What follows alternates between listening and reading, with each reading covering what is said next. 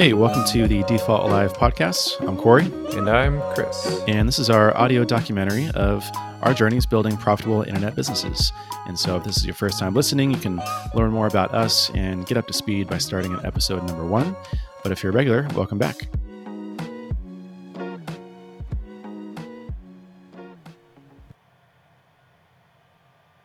All right, Louis, how you doing, man? Hey, Corey. Not too bad, thanks. How about yourself? I'm doing well. I just had 2 pieces of cake for breakfast, lunch-ish. So if that tells you anything about the way I'm feeling, it should. The way I'm doing is fine. I'm totally capable. I'm back to health from COVID, and so doing well. Yeah, could you taste the cake? I heard things had taken a turn for the worse there. Yeah, the taste and smell is actually coming back quite a bit. I think it was maybe Saturday. My wife and I went over, or no, it was Sunday. We went over to, it was yesterday. See, the way I keep track of time now is just like, still got the COVID hangover. But yesterday I went over to my wife's family's house, and we were sitting there like on the stove, and my wife's mom was making, it's called birria, and it's like a Mexican kind of beef stew. And we were like, oh my gosh, it smells delicious. And we're like, wait a second, that smells delicious. We can smell it. So it's coming back slowly but surely. Nice. Means you have to start showering again. Right. Exactly. Yeah. But thanks for coming on, man. So for the listeners, of course, Louis is replacing Chris today. So Chris is, I think, pretty much out on paternity leave. So he messaged me yesterday and was like, hey, man, looks like you're going to have to find someone to fill in for tomorrow. We had sort of known that eventually with the baby due that he was going to be taking a break for a while. And so I think that break is upon us. And I'm super thankful and glad to have Louis filling in for today's episode. So thanks for coming on. Yeah, I'm happy to be here. Glad to be here. Amazing. No. I would give, I hate asking this question, but just for the listeners, kind of like catch up to you a little bit. Can you give like the 30-second intro for all things important on who is Louis Nichols? Oh, that's a good one. I haven't done this in a while.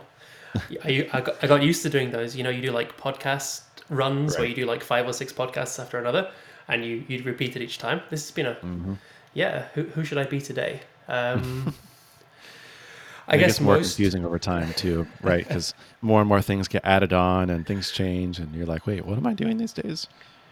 Exactly, yeah. I think some people, maybe if you've heard of me at all, would either be because of Sales for Founders. It's a course I run teaching early stage founders, mainly technical bootstrappers, how to do very, very early stage sales.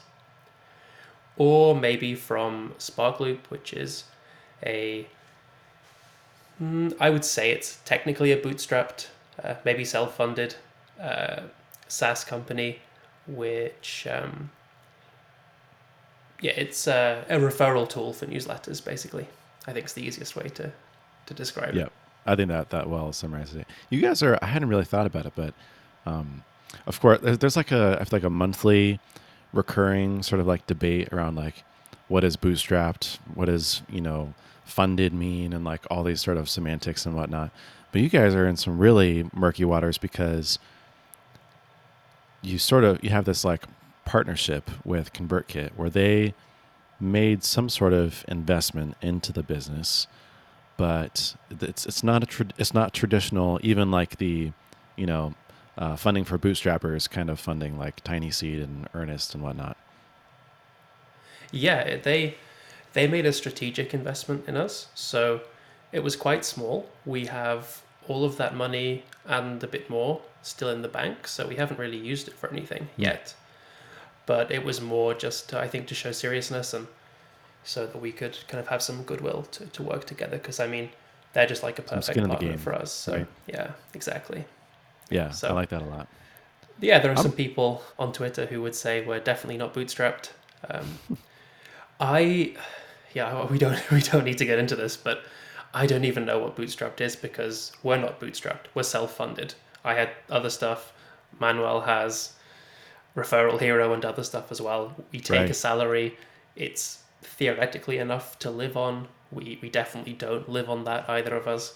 I mean, Emmanuel just bought a house. I'm pretty sure he didn't do that on our ramen salary. So yeah, Right. Yeah, and there's sort of a tricky like uh it's not really like a definition for who or what you are. It's more like a state of being, right? So you could be self-funded for one period, and then you could be funded, and then you could go the venture route if you know raise a Series A or whatever it is. Like it's more like what are you right now, not really what are you in general. yeah, totally. And I think for me also, people focus so much on how much money you raised and where you got the money from, Mm, right. and nowhere near enough on when you got the money. Because Exactly. Yeah. if someone comes along and gives you, let's say, $500,000 before you have anything, well, that's a completely different situation to making it to 10K in MRR by yourself and then taking some money to scale or just for security, I think. Right. Yeah. And then talk about the outcomes too. Like, for example, if you're taking money pre-revenue, 500K or, pre-seed or like a seed round or whatever sort of semantics you want to use, then, the valuation that you're raising at is going to be 10 million, 100 million, like 50 million. Like it's going to be a large outcome. And so therefore you need to keep raising money, and that valuation hopefully grows over time, but kind of doesn't because then you have bigger expectations. And anyway, but like, for bootstrapped, quote unquote, if you were to take funding, when also matters because that matters on your valuation, the outcome you eventually would need to we need to get to. Yeah, I was talking to, or talking, I was chatting on Twitter with Derek, who you're working with on Savical, Oh about yeah. his sources of funding, and that's Mm. even more complicated. They have, Mm-hmm.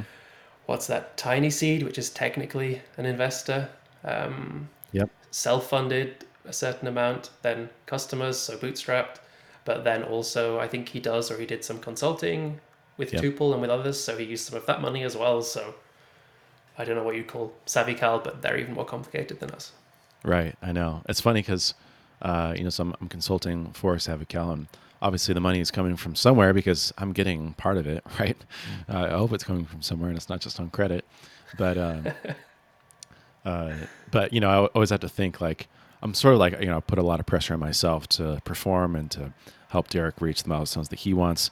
But at the same time, like, I don't really know like what, it's a little bit different like than coming into an established business where maybe you would know all the numbers and you wouldn't have to really worry about it, but like there is sort of like a looming a little bit in the background of like, oh yeah, like, if things don't go well, how long would we have to pay me, and or what is that point? And there's all sorts of interesting questions when you're very early stage. Thankfully things are going well. That's not a question at all. Don't even need to ask Derek, but there's always sort of that thing when you're so early stage.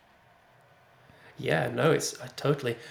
It must be really interesting as well. Is what I always find at that stage in marketing is when I imagine at Baremetrics, you had a pretty good idea of how much you would make from a customer, and you Yep. had a time frame in mind that you were trying to acquire customers over. So you were happy to invest maybe a year down the line, but probably not 15 years down the line for new Right. customers. You weren't thinking of like branding in that sense of let's Mm-hmm. create the next generation of entrepreneurs who are going to who are going to pay Baremetrics in the same way that Stripe does with indie hackers and things like that. Yeah, So exactly. Savical must, you have to be making some bets, I imagine, for further in the future. You're not saying, okay, all of our marketing is about who we can acquire next week or next month, but Mm-hmm. it must still be pretty.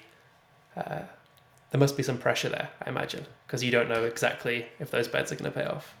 Totally. Yeah, it's one of the pending articles for the Swy Files newsletter that I have sort of assembling, marinating in the background, is that balance between short term and long term marketing.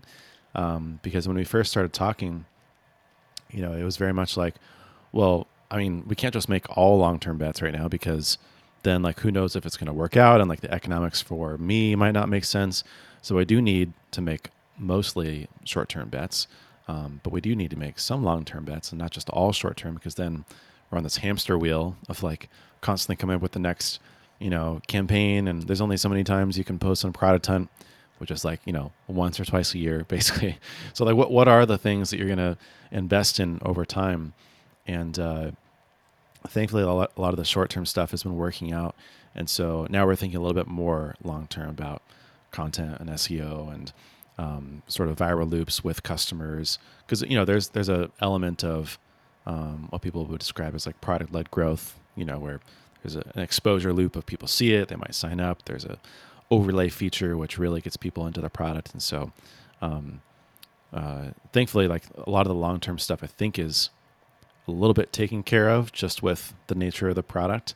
But we definitely do still have to make some longer term bets that will, it'll be unclear if it's going to pay off for a while. Yeah, no, for sure. It's a. I can't pass up the segue there into the product hunt stuff. So Yeah. I know. Yeah, I mean, obviously, SavvyCal was that on when was that? Was that Monday? Thursday. Yeah. Swipe files on Monday as kind of a trial Oh, run. it's Monday today. Sorry, I'm all Yep. over the place. Yeah, No worries. Yeah. exactly. Yeah, how did it Yeah. go? It went great. I mean, we were number one of the day for like 90% of the day, or like the hours in the day, and then the last second, Unstack kind of made like a swooped in, made a last minute rally, and it's barely managed to beat us out for number one of the day. But the good news is that after that, Product Hunt featured Swipe, or gosh, all these names. Product Hunt featured SavvyCal in their daily newsletter, and then that pushed a whole new huge flood, like twice as many visitors, registrations, signups, interest, and basically doubled the upvotes overnight as well. And that also secured the number one of the week, and that's kind of had like a halo effect. And to be honest, I mean, it's worked far and away better than either of us would have imagined. It's a bit surprising, and I don't think it's because of any like magic voodoo marketing thing that I did. I don't think it's either. It's also like not an insanely groundbreaking product, but it was sort of just like a mixture of all these things, and it seems to have worked really, really well. Nice. Do you think people will stick around as customers afterwards? Yeah, yeah, they already are. I mean, it's been. I can't share like specific numbers. I'll leave that to Derek on his podcast, Art of Product. Shout out to Derek. But yeah, we're already seeing. We actually, this is one of the things we talked about really early on. Again, talking about long term versus short term. A long term bet we could make is freemium, absolutely, because you get people in the door.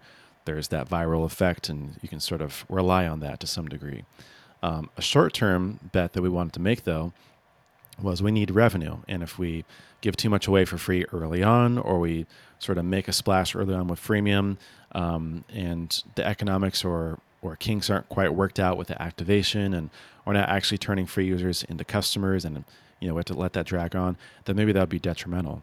So the short-term thing that we sort of bet on was introducing a trial instead. And so there's a 7-day trial. You can choose monthly, or actually I think annual is still manual. But it's a credit card upfront, and it converts into a paying customer after the trial. It's not you don't come up to a blocker and to activate it just automatically upgrades. And so we started to see some of the effects from the username reservation campaign that we did the week before ahead of Product Hunt. And now even since Product Hunt, we were actually just chatting right before this because we need to run some numbers, and we're starting to see some interesting trends around when someone signs up versus when they start a trial, the conversion rate from trial to paid, and then like what are all the triggers in between there of like the things that they need to do in order for that kind of happy flow to happen. So it's not super crystal clear, but we're seeing the positive indicators of like people are starting a trial pretty soon after registering, and like a good healthy amount are converting into a customer. So they're good signs. Nice, nice. Are most people coming from not using another tool, or are they switching from things like Calendly? It seems, yeah, like a lot of them are switching, and in fact, this week we may do another campaign, which I won't spoil it yet, but that will be very much around switching to SavvyCal. And yeah, I think most people are like, the biggest question we got right off the bat was how do you compare to Calendly? So we built out the Calendly competitor comparison page, then we built out the other competitor comparison pages, and it makes sense for most people to switch from something, and that from has mainly been Calendly. Got it. Got it. Yeah. It's yeah. I can imagine just the activation, like the willingness to pay from those people, is going to be so much higher as well. Right. Yeah. Not trying to start them from scratch. Um, yeah, it's interesting. I don't know if there's like a foolproof way to really measure how many people came from an existing tool versus something else. We do have like in the autoresponder welcome email, we ask where people came from and why they switched. And a lot of people mention a competitor, which is sort of, the anecdotal data we need to say that most people are coming from something else. But I haven't actually looked at how many people maybe didn't come from something else. It could be a significant number. I don't know. Got it. Got it. Have you? Is there any reason that you would need that data, like to export or to import their stuff? Not really. No. In fact, that's interesting you bring that up because fairly recently there was someone on Twitter who said, "Hey, you should, I'm having a lot of like trouble or, kind of anxiety around switching and resetting up everything in Calendly versus SavvyCal, and so that you should create like an auto importer tool or something sort of to migrate." Which I think is a good idea, and it's an interesting idea, and I'm not shutting it down. But what we found is that setting up or changing things in Calendly takes like 10 times longer in Calendly than it does in SavvyCal. So actually switching to SavvyCal isn't like as big of a deal as people make it out to be. Actually, Manuel was one of those people a few months ago where he was like, "Hey, how, I signed up. I haven't like actually looked at it because feels like a lot of work. What are people's thoughts?" Those were my exact thoughts when I first signed up. So it's definitely like one of the big objections people have, but we need to figure out a way to tell people that it actually doesn't take that much work or as much work as they think. Got it. Got it. Yeah. I was thinking more just around if you give a plausible reason why they should tell you where they're coming from. Oh, I see. It Yep. helps with the Yep. attribution. We do that at SparkLoop. Is for us, basically people can export their data from other tools to move to us, and that's just a CSV file, and it doesn't matter to us where they came from in terms of uploading that, but we still ask Right. anyway, just because we're interested, basically. Smart. Very smart. Yeah, it's been really interesting stuff. Now we're waiting. Basically next Monday we'll sort of know the full true effects of Product Hunt. I think with a lot of the trials converting, hopefully, and also new people starting trials and starting to see kind of the after effects of it. Yeah, nice. We did it with SparkLoop back in, I think it was early August in 2020, and we were, I think, third or fourth product of the day. It was okay. I mean, we weren't unhappy with it. We didn't put a lot of time into doing it particularly well. Yeah. But I, having done it now, I'm not sure I'd do it again. We just Really? ended up with a lot of completely the wrong customers for us. Like our we made a lot of revenue on that day. We got a lot of new customers, and we're dealing with bad fit customers, unnecessary churn, all that stuff for another 2 or 3 months, really. Interesting. Yeah, there's definitely still that question out there, both for myself for Swipe Files and for Derek for SavvyCal, on impending churn and or other sort of negative after effects. It's interesting. We were again, Derek and I were talking about before this, and we were talking about how it seems like one of the first things I did for SavvyCal was really try to sit down with the positioning and the copywriting, and kind of look at and reformat things in a way that would make sense for people and that would click.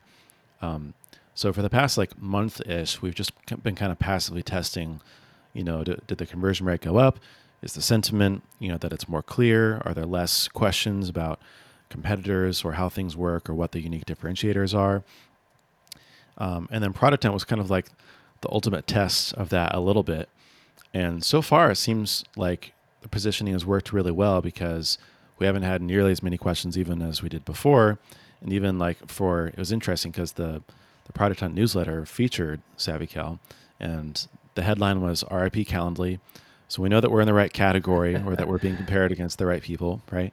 But also they pointed out a couple of the really key differentiators and even the power dynamics that we try to communicate for sort of the thesis for SavvyCal, which is that it should be just as easy for the recipient as it is for the sender. And they picked out all those things. So it was kind of like, oh, like it, I mean, it must have made sense if they were able to make sense of it.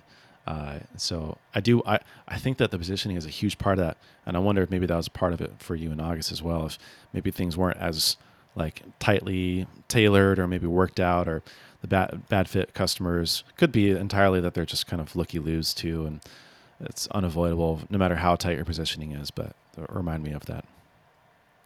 Yeah, no, I think we definitely we we could definitely have been tighter on the positioning in terms of focusing on slightly larger customers.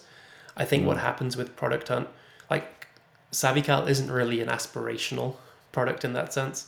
Right. Sparkloop is one of those products that you turn to if your newsletter isn't growing and you need to throw a Hail Mary, right? Basically. And we try and tell those people not to sign up, but a lot of those people are on Product Hunt, and a lot of them saw it and thought they'd give it a try. And you've just got to be really careful. That's what we were telling ourselves, is like in the month or two afterwards, like just don't read anything into all of this churn we're suddenly experiencing from really small people who signed up and never even used it. That's true. Yeah, the nature of their product is, well, anyone and everyone could have a newsletter, but like who is the best fit? You know, not everyone and anyone needs a scheduling link, or will use it in a way that potentially could kind of get abused. And so, yeah, I could see that definitely with looky-loos, people just kind of maybe, like I said, aspirational, kind of hoping that it does more than it actually could, and it's dependent on the newsletter itself to some degree. So yeah, totally. Yeah. What else has been happening this week then? Yeah, so I mean, I've also been dealing with the aftermath for the Swipe Files Product Hunt launch, which wasn't nearly as well. I still got number 2 of the day, which is great, but there wasn't nearly as many registrations or signups or subscribers, which I think was expected. It was mostly because it's not like a software product like SavvyCal, and it's mostly just to kind of like cap off like this new kind of vision that I'm going towards and just try to announce it and whatnot. I still had a really great amount of visitors and even people starting trials. So I've gotten about 20-ish new members, which is I would count as a win. And a lot of people knew about it. And I'm also seeing some like trickle effects too, with people just recommending Swipe Files like in Twitter threads, and people like I have the same sort of thing set up in my own welcome email where I ask people how they found out and why they subscribed. And so people saying, hey, I saw you on Product Hunt, or my friend recommended you after they saw you on Product Hunt. So calling it a success, but trying to follow up with those people, welcome them, onboard them into the community, which is tougher than you would think, just because, you really have to get people in the door quickly and welcomed. Otherwise, they're just going to like forget about it and not come back to it for weeks and weeks or months or even ever, possibly. But yeah, I mean, otherwise last week was fairly quiet. Product Hunt was definitely like the main dominating kind of theme. I recorded a podcast with a friend, Azar Shad, who's another Swipe Files member. We also had our first sort of meetup for Swipe Files, which was a lot of fun. Had like 8 people join to kind of shoot the breeze and brainstorm for each other. But otherwise, yeah, Product Hunt was definitely the biggest thing for the week. The 2 biggest things for the week, I should say. Nice. How did you run the virtual meetup? It was a virtual meetup, I'm guessing. Yeah, it was just through Zoom. I used, I think it's pronounced Luma. It was like Zoom URL, and then they, probably for legal reasons, rebranded.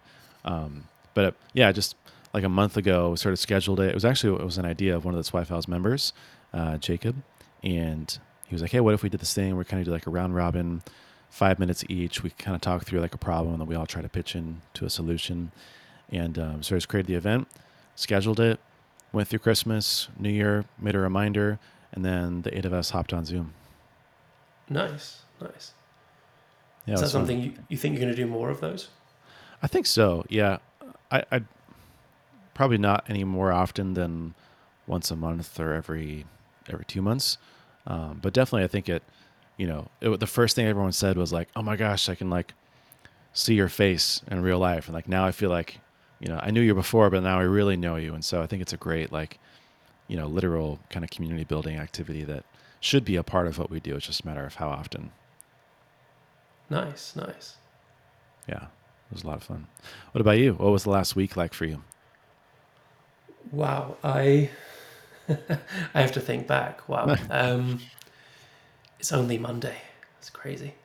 So, I mean, I've been kind of up in the air because I'm currently in Switzerland and I'm leaving for Portugal at the end of this week. So, Oh, great. Is getting that where you yeah, landed on? I knew you were looking at a few different places, right? yeah, exactly. Yeah, it's I don't want to be too far away in case I can't get back for some important reason. Who knows? Who knows what? Um, Everywhere in Europe is pretty bad right now, COVID Mm. wise. But at least in Portugal, I can be kind of near the beach and the weather's okay and can get out for a Yeah. jog and stuff. So, yeah, yeah. Otherwise, like so over Christmas, I opened up enrollment for Sales for Founders again, Mm. and we're actually doing like I'm running it in a slightly different way again this time. So I've always done these kind of like boot camp cohorts with like at most 8 to 10 people, where Mm. it's one-on-one training basically over like 2 or 3 months in sales. And those work well, but they're really expensive for people to take part in, and they're really time intensive for me. That's Right. like 8 hours a week, which was completely fine while Sparkloop was like a 1 day a week kind of thing. Yeah. But now that it's more than a full time job, it's yeah, I don't have time for that, and I can't really justify it anymore. So I didn't want to go back to completely self serve because I tried that, and maybe it's just me, but I just couldn't make it work the way that I wanted to.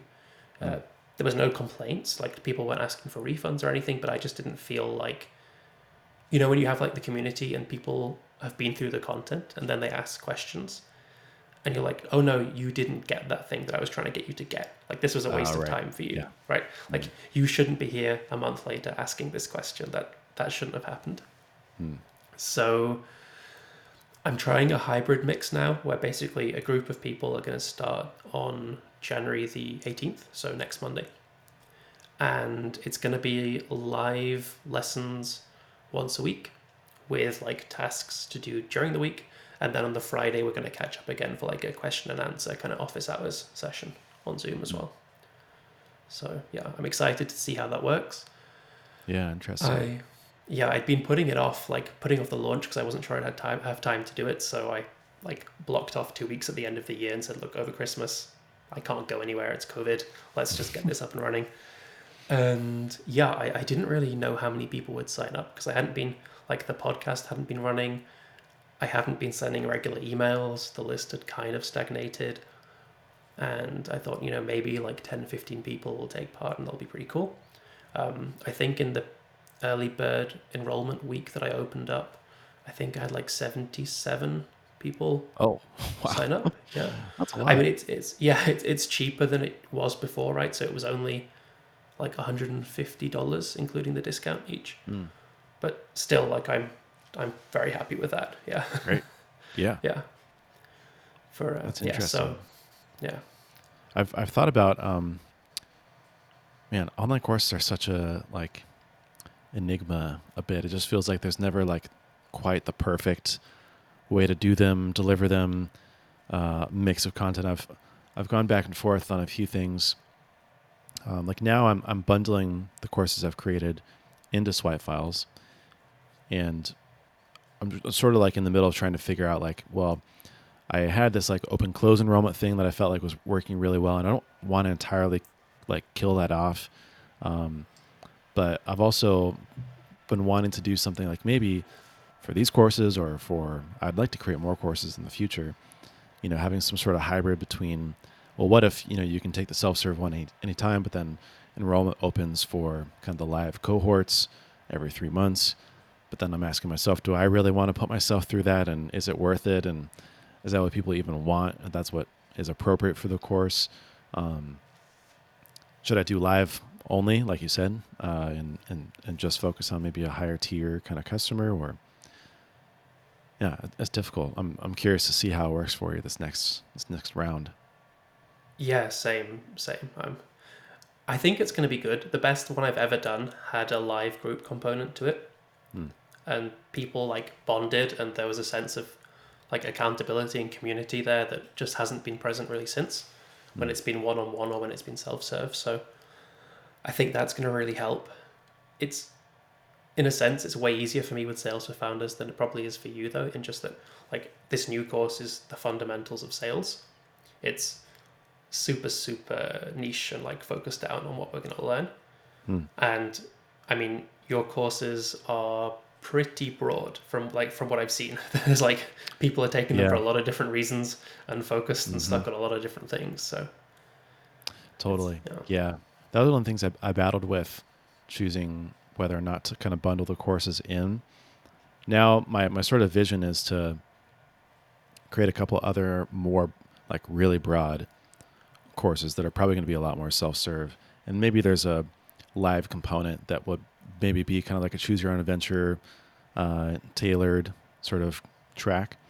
Um, but definitely, I was like, what, mental models for marketing, like for anyone and anyone, could be marketers, entrepreneurs, people wanting to learn marketing, students, refactoring growth, like B2B, SaaS founders and marketers.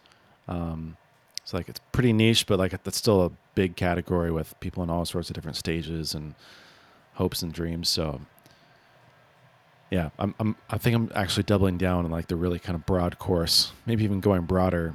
But I think that there's no right or wrong. Like I sort of wish, I don't know, maybe there's a way, but like being really niche is like a huge advantage, I think. yeah, totally.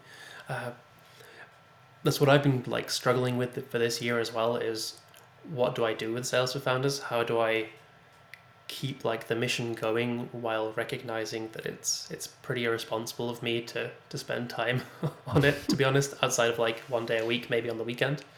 Right. And even then, I mean, hopefully at some point COVID is gone and I would like to spend some time not working this year, make it a bit different to 2020. So um, Feel you there, man. one thing I've been thinking about is, so with the Sales of Founders podcast, I bring different guests on each week who are like real sales experts, like way better at sales than I am. And it always seemed kind of silly to me that I was the one doing the teaching for all of this specific stuff where they know their stuff way better than I do. Mm. And a lot of them have tried to do courses or books or something in the past, and they just have been nowhere near as successful as Sales for Founders has for some reason. I think probably because they couldn't justify putting in like the marketing time and the like actual Right. talking to people and helping them side of things. So I'm thinking about like going almost the opposite direction to you and going super niche and saying, okay, Sales for Founders is now it's where you go to learn sales. It's not where you go to learn sales from Louis. Mm. It's where you'll maybe go and take a course on doing outreach via Twitter or LinkedIn or how to Right. close enterprise sales or your first enterprise sale. And they won't be taught by me. Maybe I'll be there like asking questions and kind of behind the scenes to make sure everything's kind of the same format and the same thing you'd expect. But yeah, I'm That's cool. Dude, that's crazy you mentioned that because I had a similar, I was just out walking the dog and I had one of those like light bulb kind of moments where I was like, oh, that's interesting. Or like, I wonder about that. And I had the same dilemma where I was like, I think I want to, like I said, I love creating courses, but I don't want to be the one doing all the teaching. And I was even thinking back to how you were one of the people who contributed to the to refactoring growth, and you had one of the kind of bonus sessions on B2B SaaS sales as basically a marketing channel, quote unquote. Um, and I always try to get back to like what would have wanted, and like besides my own like hopes and dreams and aspirations, like what would people actually want? What would be the kind of the best thing for them?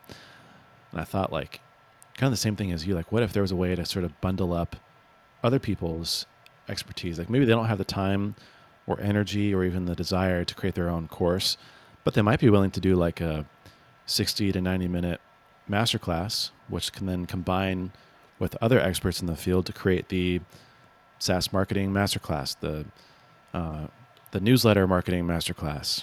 You can contribute to it, or the fill in the blank for everyone online course or ebook or uh, you know mobile app marketing master.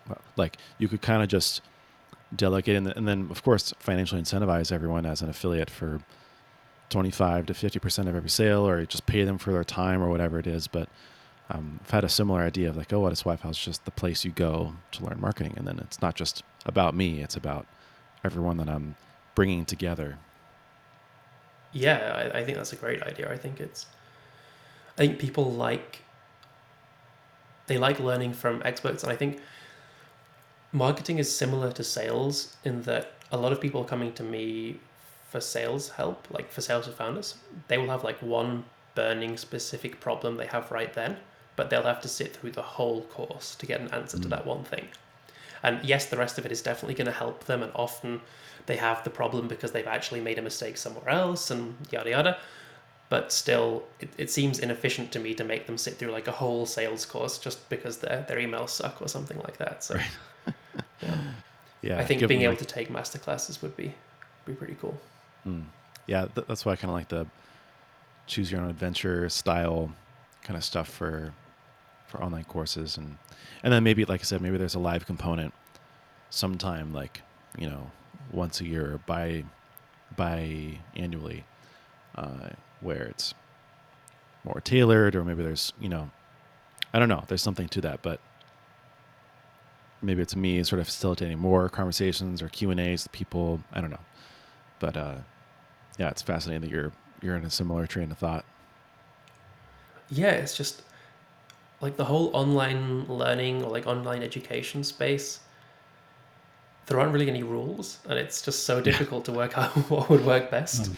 And yeah, it's It's true. People do it so differently. I was kind of giggling a little bit at Diego Forte, who I love and admire a ton, but he just made the statement on Twitter like, um, self-serve courses are dead, like live cohort-based courses are the future. And I was kind of just like, that's always been a thing, and also like it's never going to be the thing. There's always just going to be this mix of whatever people want, whatever seems to work well, or there's going to be trends based on kind of what's hot. And right now, this whole live cohort based thing is kind of having a moment, but it doesn't mean that it's as, so binary. You know what I mean? It's, oh, self-serve courses are dead. But it doesn't mean that live courses aren't bad either. It's just what's the mix and what's right for you and for what your customers want. yeah, totally. I mean, I think it's the same as traditional education, right? Like the professors you have in college, most of them didn't write the textbooks that you're learning from. Well, a lot Hmm. of them didn't, at least. It's And true. you use the best course material available because it is the best. But it's also good to have someone who's experienced and who's there to help to kind of guide you through it and put in, the accountability and the motivation and like to learn with them is really valuable as well. So Yeah. maybe that's where the mix ends up, right? Like maybe at the end it's the value is almost partly in the curation of good content and like recommendation of what content to read and to find and Mm. when to consume it, and also like the motivational aspect and being able to answer questions and stuff like that. Yeah, that's interesting. I've thought a lot about like traditional education, kind of like what's the not the answer, but like, trying to do some like first principles thinking. And that was one of those things that really struck me was like, again, it's people are always like, traditional education is dead. And like, no, there's always going to be a classroom, and there's always going to be like teachers, like I said, of content that they probably didn't write.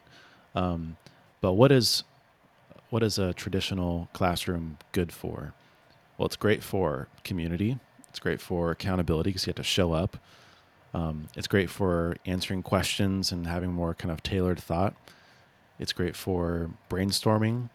Um, it's great for doing kind of like case studies and assignments in class together. It's not so great at presenting course material. So, Yeah. you could find that anywhere. Like you could go to Coursera, you could go to, any kind of MOOC. There's also, you could go to Udemy, right?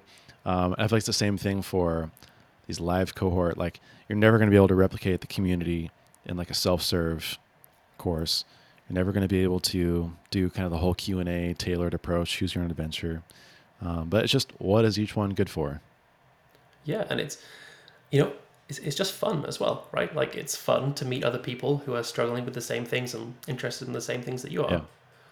It's it's just worth it for that. I think that's one of the things I'm most excited for doing the group cohort again, is having people like making them introduce themselves, even though it's kind of wasting their time in a sense.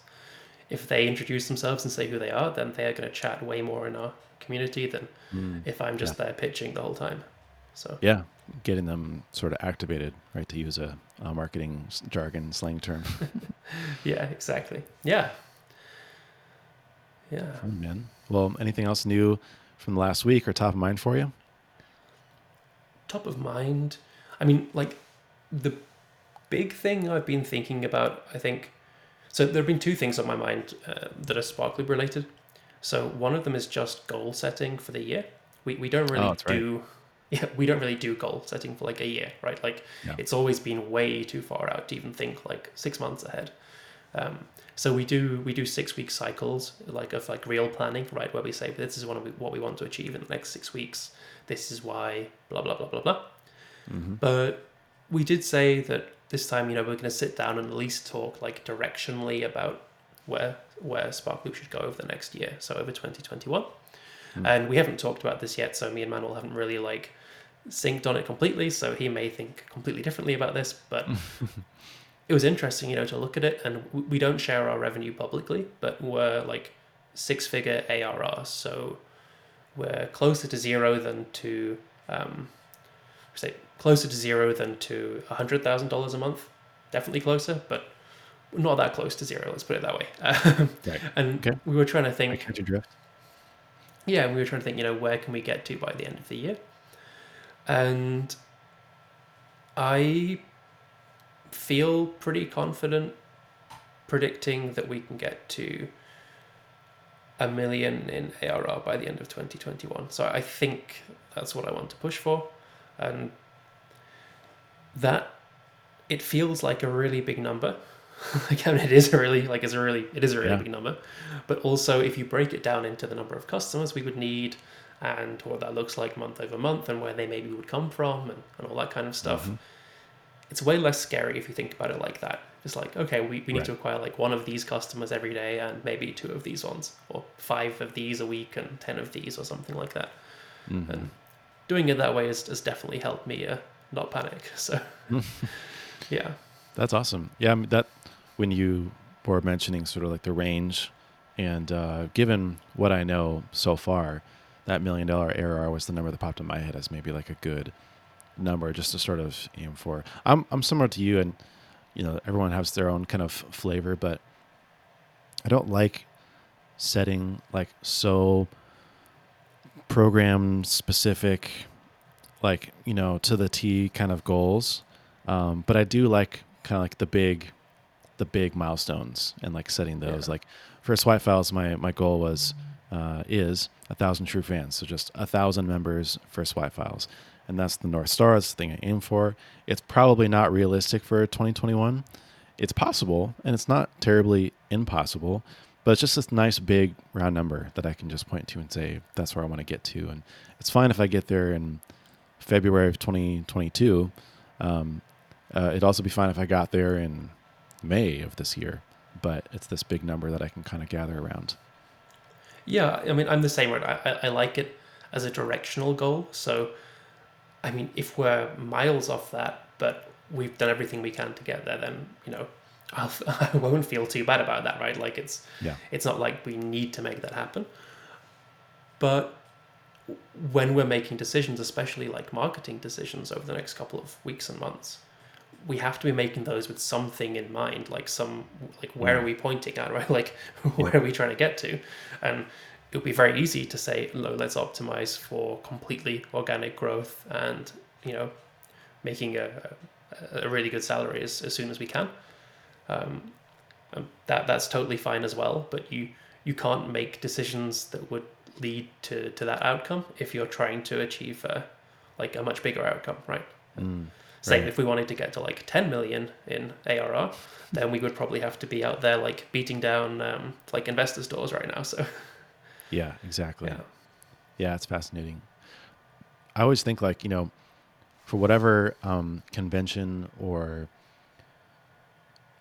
habit, or just like a normal kind of practice in business? Like, where did this really come from? And I feel like goal setting is one of those things where public companies and big corporations have kind of just like, we've been influenced so heavily by it that we almost forget, why we do it in the first place, and maybe what's right for us. Because for a public company, like, goal setting and planning is literally everything, because it's, what's your earnings target, and like, did you hit it? Did you not hit it? How did that affect your stock price and whatever? For corporations, it's, even if they're, I say corporations, but like, big businesses, it's more tied to like the CEO's salary and earnings, and going back to the board, and like, it's all about kind of these external factors.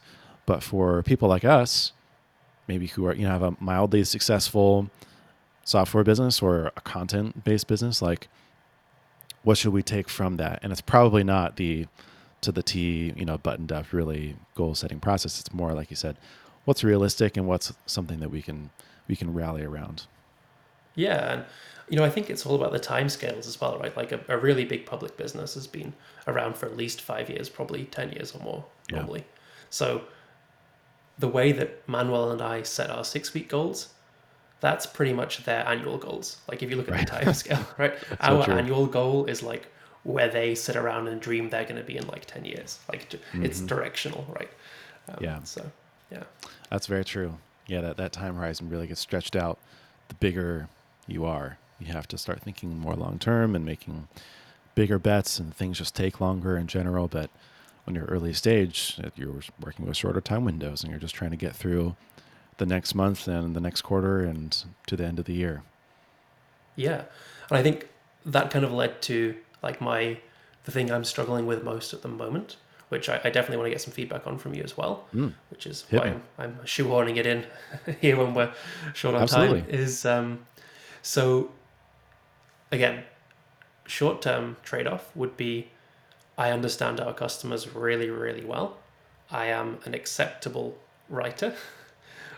I should be writing the content like to maximize like short term gains and keep Mm, costs low and stuff like that. But if we are trying to grow, faster and become a real serious company, then it's probably a good idea to get someone on board sooner or later who has the time to create a lot of great content mm. and is actually a really good content creator rather than a pretty decent conversion copywriter like me trying to branch out into long form content, which is like there's a reason that all of my blog posts are one sentence after one line after one line after one line.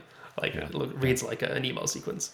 Um, yeah, so one thing I've been struggling with because we've been hiring, uh, like working with some freelance content creators, and they're all most of them were really good. I think we've settled on one who we want to work with more long term, just because she was the most responsive. She asked like the most strategic questions. She seemed to be the most Mm, enthusiastic, and the challenge we have obviously is like I understand our customers so well, and she just she doesn't come from the industry as deeply as we do, right. and well, no one did. So it's not like a specific to her problem. It's just in general for like freelancers we could work with. They Hmm. don't quite understand our customer language. They're not like immersed in the product like we are, obviously, because they would be insane and kind of we would be very worried if they were, right? They've been hanging Yeah. around in our team chat. Um, so I I've been a consultant to people where I've had to kind of get like a superficial knowledge of their product or talk to their customers to be able to help them with like specific like marketing, conversion, copywriting stuff. But I've never been in the situation that you're in, which is, with Derek now with SavvyCal, and I bet even when you took the job at Bearmetrics at the beginning, kind of coming into an established team that had already been doing marketing stuff and having to take over basically like ownership of all of that stuff. Right. How would you approach bringing someone on and not necessarily like you know not being too prescriptive, but Mm. also making it so that they kind of they understand the audience, they understand the like the human side of things, I guess, quite quickly. Yeah. Yeah. It's interesting. Hiring for content is always really tricky. It's probably the hardest, like, marketing hire, just because, like you said, there's so many different dynamics between industry expertise and the actual like production side of things with writing versus the marketing side of things with SEO and content promotion and distribution and trying to actually get eyeballs on it, right, and people to read it. Email marketing, so all sorts of different parts of that.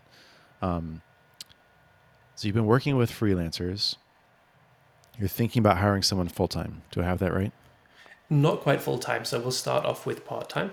Part time. Yeah, so they have some other like consulting clients that they work with, Yeah. and yeah, what I want to do is like work out how do I jam as much of like the knowledge about our customers and the product that she needs to be able to do the job with like close to zero help from me.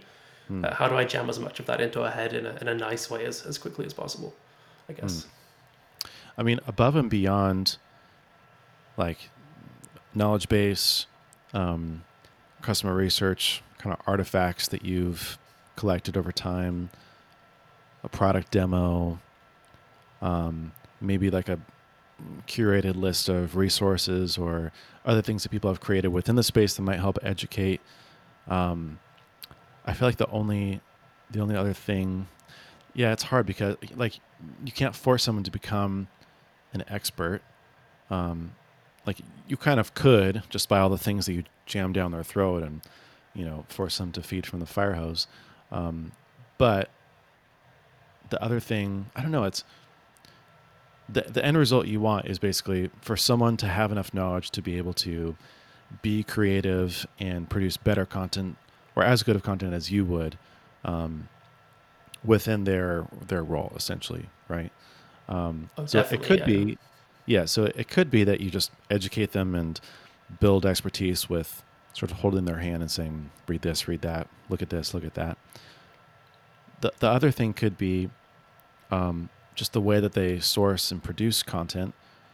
Maybe that builds that expertise over time, but it's more reliant on industry experts themselves. So having them basically, hey, for the next 3 months, like all the content we create isn't maybe going to be optimized for SEO. Maybe it's not going to be the most like informational, educational, but it's going to be more case study type or story driven.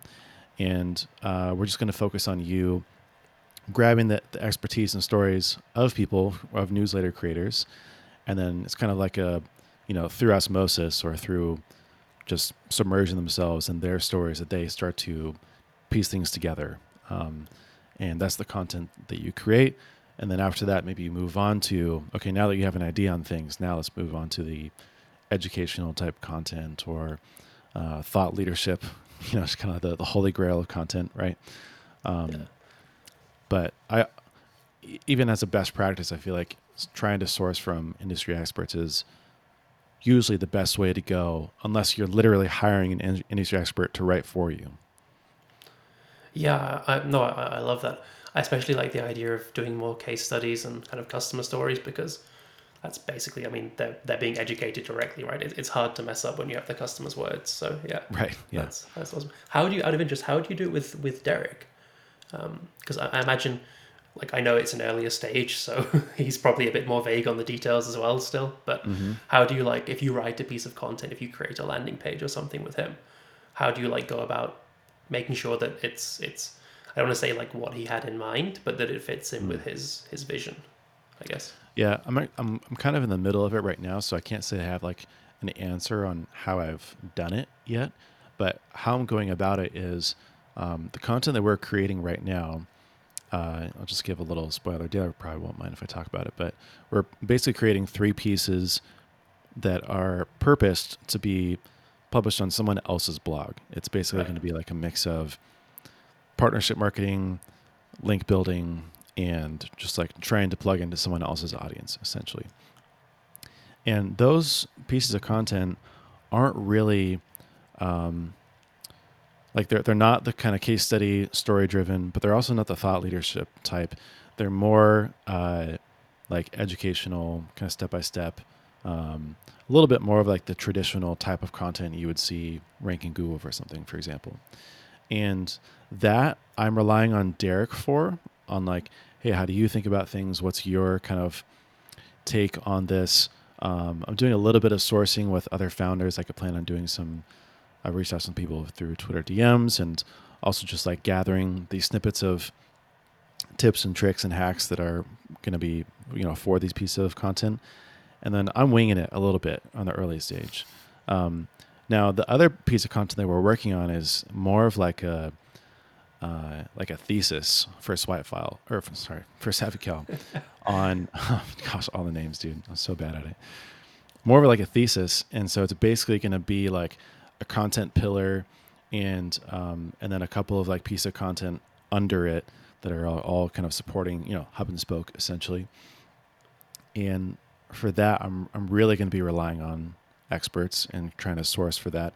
And then I'm still going to be doing the writing for it. And that I'm probably even more going to be sourcing from Derek as well, of like, hey, like what's your take on meeting and scheduling etiquette and the different formats that, what if you're reaching out over Twitter DMs versus email versus, if you get introed to someone over email, like trying to like triangulate on all these parts. Ideally though, I would probably hand that over to a freelancer and say, go talk to a bunch of experts in like meeting scheduling and, get the sources from a salesperson, from a VC, from an entrepreneur, from a podcaster, and like round out sort of your perspective. Or, I don't know if there's really an industry expert for that field, but someone who has some thoughts and just either interview them or pay them to write it themselves. But I'm kind of winging it myself right now is the answer for you. Nice. I wouldn't have expected anything else. Yeah.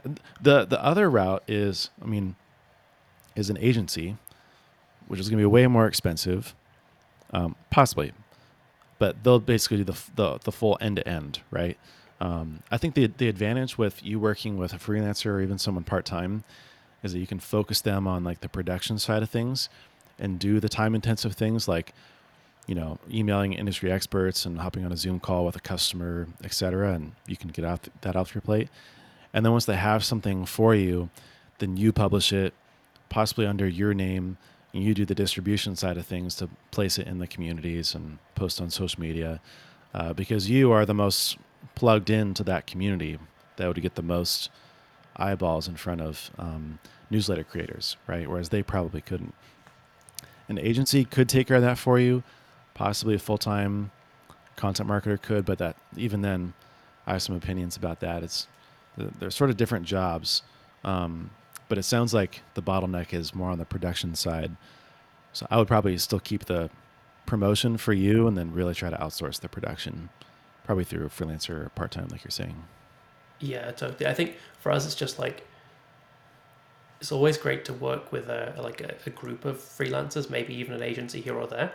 Yeah. But there is like a certain level of knowledge and expertise and process that we really want in-house, because like some of the content's really important to us, right? So Yeah. if that's somewhere else, that's like the equivalent of having an agency that has like the password to our WordPress site or whatever, right? Like Right. yes, that's the it's tough part. easier to hand off the process to them and let them build the content brief and all that kind of stuff.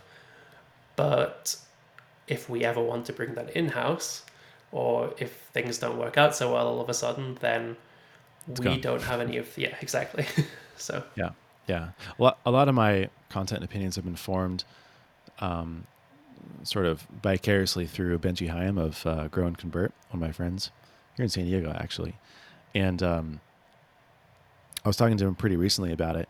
And now, like from what I know, a big part of their process is they don't actually go out and source from like outside industry experts. They do basically all the sourcing from within the organization. And so maybe the answer, for an agency, part-time or full-time, is just that they rely on you and Manuel, and like they do a really good job of like asking the right questions and poking and pestering you, or just like trying to get your brain turning to extract all the stuff that's in there, all the expertise in there, and then to make sense of it and produce something out of it.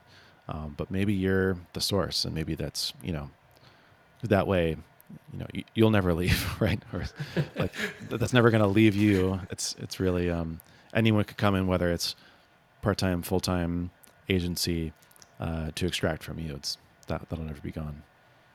Yeah, that's a really good point. Yeah, for sure. But it does take more time on your end, right? You're not fully removed from the process. Now you're actually a little bit of a bottleneck, but you're a integral piece of the puzzle there. Yeah, I'm more of a what's the little thing you put at the top of a bottleneck if you have like olive oil in a restaurant or something? Right, The little you're the metal thing. cap What's it or the called? Yeah, stopper. exactly. Yeah, You decide how much goes in and out. Yeah, that's a exactly. tough one. But sounds like so content is more like that's the long term kind of play that you guys are wanting to invest into. Yeah, for sure. I mean, there just isn't very much good content out there in the newsletter space, Totally. especially for larger newsletter creators. There's a lot for info product creators. There's not so much for Mhm. newsletter creators, funnily enough. I Yeah. mean, there are some super intelligent people out there who write really good stuff, but it tends to be more like short form. Um, yeah, it's there's a lot of space there, and again, you have to position yourself right. You have to like differentiate yourself from other tools, and we are the only tool that is just for newsletters that Hmm. kind of has a focus on them. So we don't really want to, compete for how do you set up a referral program because Right. we're competing against like Manuel's other company that's been doing that for 5 years, and Hmm. you know we're not going to win that one. Whereas Yeah. how does so and so like run giveaways for that newsletter? We can totally be the best at that. I mean, I Hmm. think we probably already are in terms of like content ranking, but we can stay the best at that for quite some time. Yeah. Right. Right. Yeah. I really like the niche play for content too because then you can also really tailor the content for the niche. And like you're saying, if you're talking about something like really broad, maybe it's something as simple as uh, like writing, or maybe it's like email marketing or email automations. It's like instead of just email automations, like for who, for what, like what is it? It's email automations for newsletters. And now it's like so incredibly clear. Like there's no question about who this is for, what it's going to be about, what the expectations are. And you can kind of just like, it's X for newsletters, and just like there's 1,000 ideas there for content that you could start pulling from. Totally, yeah. It's interesting for me. I've done marketing and sales for a couple of different companies now, and I've never had to get involved with like content marketing itself.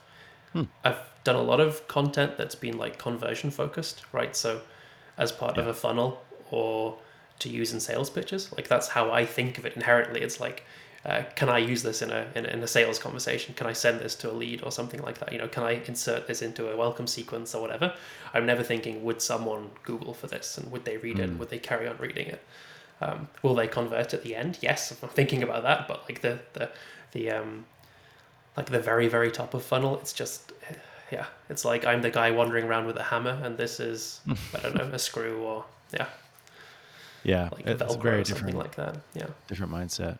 But I mean, I think again, if you're thinking long term, and what's going to pay off later, I like my advice usually, and I'm sure that you've probably heard this, but I always love starting at the bottom, and so starting with content like case studies, competitor comparison pages, things really related to the product, where maybe there's probably like a pillar piece of content, an article, whatever, around each major feature in SparkLoop, around you know giveaways or rewards, or you could kind of like build these big piece of content around there, and then you move up to the what is a newsletter, or newsletter yeah, marketing 101, things like that are like so introductory. But I always like starting at the bottom and then eventually making your way up there. yeah. That I think that chimes totally with the advice I've heard so far as well.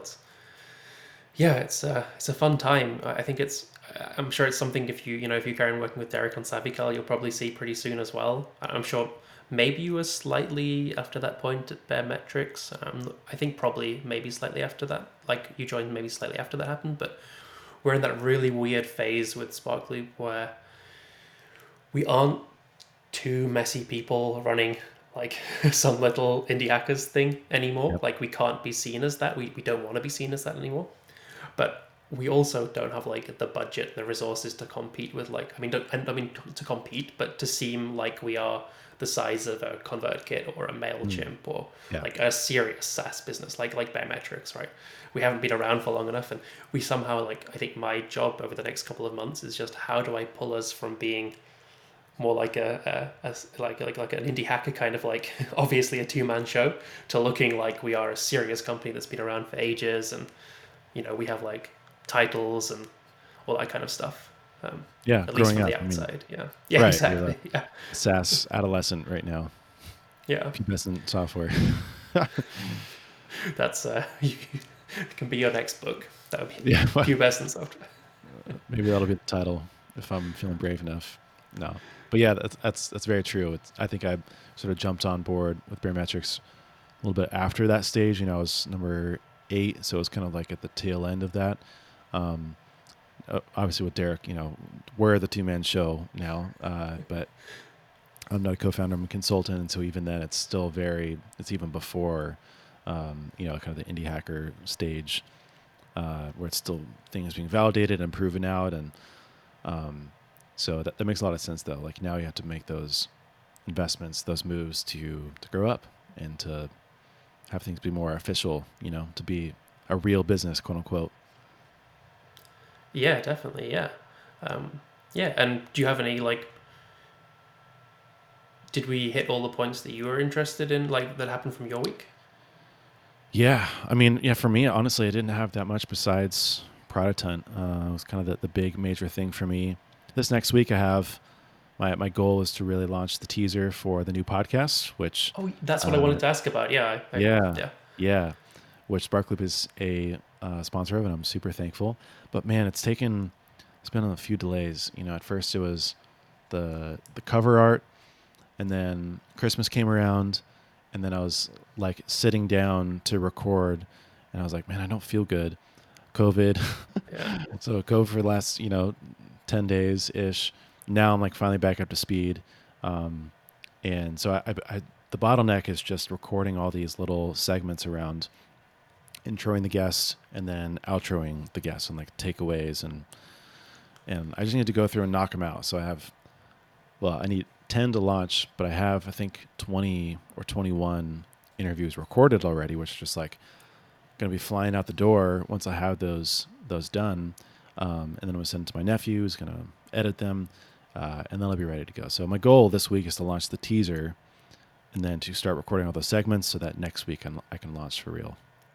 Nice, nice. I remember it's funny. I think when we agreed to sponsor, I think that was back in I want to say in October, maybe even I think I think so. it was October.